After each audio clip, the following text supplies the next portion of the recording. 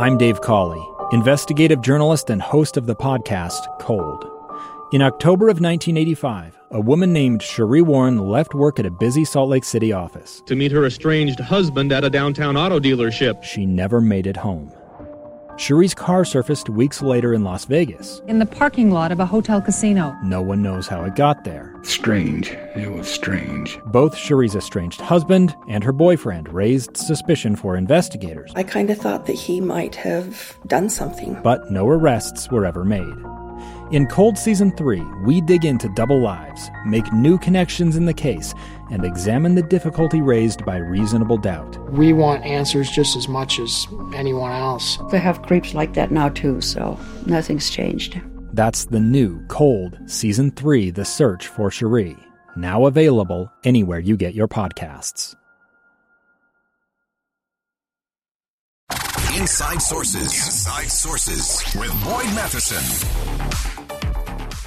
Debate season is heating up here in the state of Utah. There's a lot to look for in the upcoming week. In particular, Utah's 1st District is holding their debate tonight at 6 p.m. at Weber State University. The debate, of course, will be between Democratic candidate Rick Jones and Republican incumbent Blake Moore. And as we look at these debates, and again, you can hear all of the debates here live on KSL News Radio. So today you'll have that 1st District between Rick Jones and Blake Moore at 6 p.m. On Wednesday will be the 4th District. That will be up at the University of Utah at 6 p.m., and that'll feature Darlene McDonald, Burgess Owens, the incumbent, and January Walker from the United Utah Party. And then don't forget, on Friday will be the 2nd Congressional District, 6 p.m. at Southern Utah University with Cassie Easley, Representative Chris Stewart, and Nick Mitchell, the Democratic challenger. And I'm going to be moderating that one, so we'll be broadcasting live from Southern Utah University on Friday. So stick around with us all week. And as we look at debates, really trying to figure out impact, style, approach. There's so many things that go into a debate, and we're really pleased to have joining us today from Weber State University, Mark Galaviz, who's the Director of Speech and Debate at Weber State University. He's an award-winning performer, coach, and mentor in the world of communication forensics.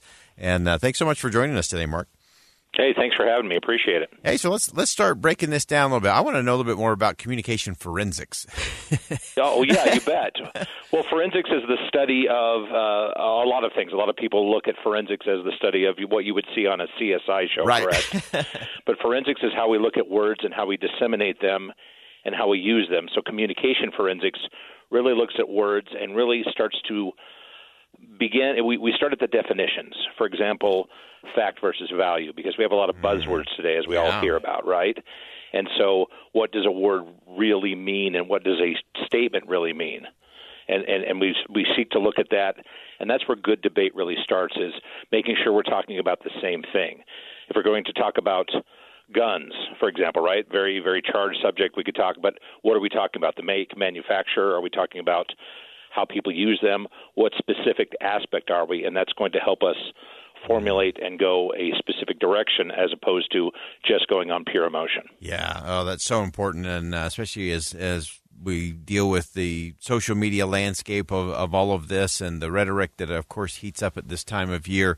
As you look at that, Mark, and as you're looking at a debate, let's kind of go beyond the obvious. We kind of know where the talking points are going to be. We basically know where the candidates fall for the most part. What are you actually listening for when you listen or watch a debate?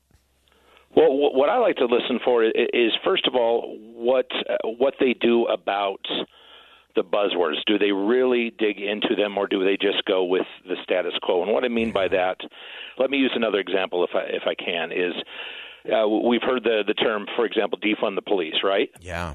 That's a terrible moniker, and if you live in a high crime rate or if you've been a victim, that's a no-go right from the beginning, and there's a lot of debate around this. But if I said, hey, let's look at better funding the police to make sure there are officers trained in mental health issues and how to deal with them, and understanding with the backdrop 1 in 5 people have some form of a mental health diagnosis, 1 in 20 have serious mental health issues, and let the public know, I want to make sure some of that funding goes into officers trained in that specifically. That is a much better format of debate that we can really talk about and get behind, as opposed to just using a catchphrase or a buzzword. So I'm looking to see what candidates do about that. Yeah. Do they just go with that, or do they really break it down? And the secondary, I want to see what they're doing about the two biggest issues facing us and this is by numerous polling, is education and air quality. Mm-hmm. Those are the big ones. So what do they say, and what are the links to what they're going to do? I want some more specificity as opposed to just using, we're going to look at it. Yeah, we're going to do that. I think time has come and gone, and hopefully news organizations like your own are going to start holding people more accountable to what they say, and then make sure they're doing them down the road. Yeah, I think that's so important. You've hit some really crucial things. We often settle for those sweeping generalities, those buzzwords, and we know when we talk about things in generalities, we very rarely succeed. But when we talk about the specifics, we very rarely fail. And even if we do fail, we can have transparency and accountability, which I think are the really important things. A couple other things to ask you quickly, Mark, in terms of the debate and the debate prep. You know what goes into that. What is it that is your advice? What's the last thing you're going to tell that candidate before they walk on the stage for that debate? What should they be focused on?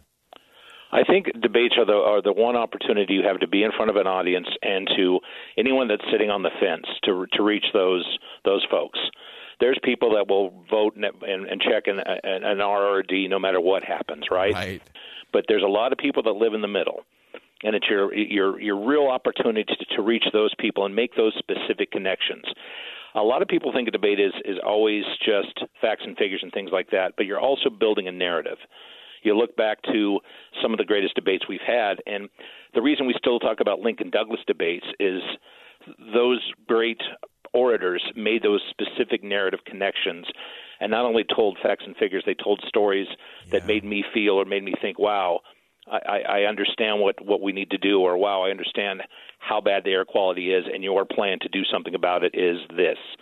Walking away with the ability to coalesce whatever they're saying into, okay, they stand for X, and being specific. And you I think, hit it very, very clearly, is not using those as much, but putting something down where I say, well, Rick Jones or Blake Moore stands for this, and being able to really put not just a label but a feeling and a narrative. And if they can do that, I think they're going to make some inroads.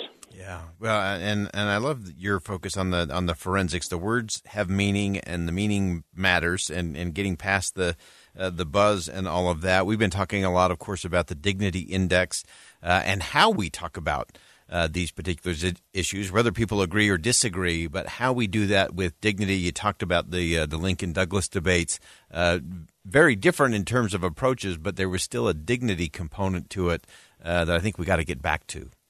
Yeah, I agree 100%.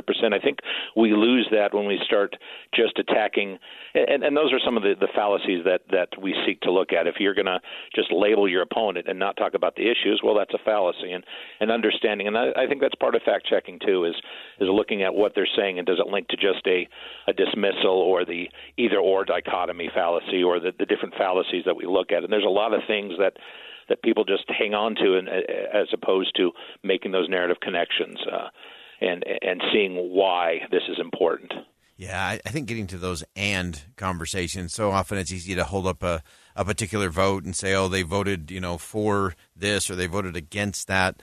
And often we know in Washington there's, poison pills in bills, or there's reasons beyond just the headline of a nice sounding bill that might be a reason to vote for it or a reason not to vote for it. But often we gloss over that and say, oh, my goodness, how could she vote for this, or how could he vote against that? We often, again, miss that deeper conversation that I think you're talking about.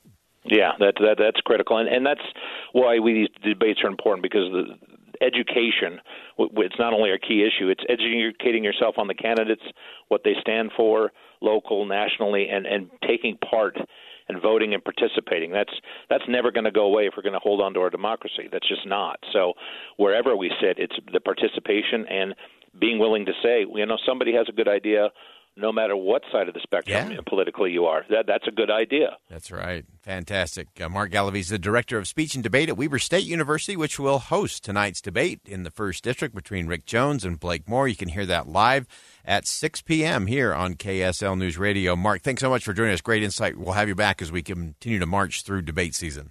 Thank you so much, Boyd. Have a great night. All right. We'll step aside for some bottom-of-the-hour news. Again, make sure you stick around for debate night tonight here on KSL News Radio. Much more to come on Inside Sources. Stick around. We'll be right back. I'm Dave Cawley, investigative journalist and host of the podcast Cold.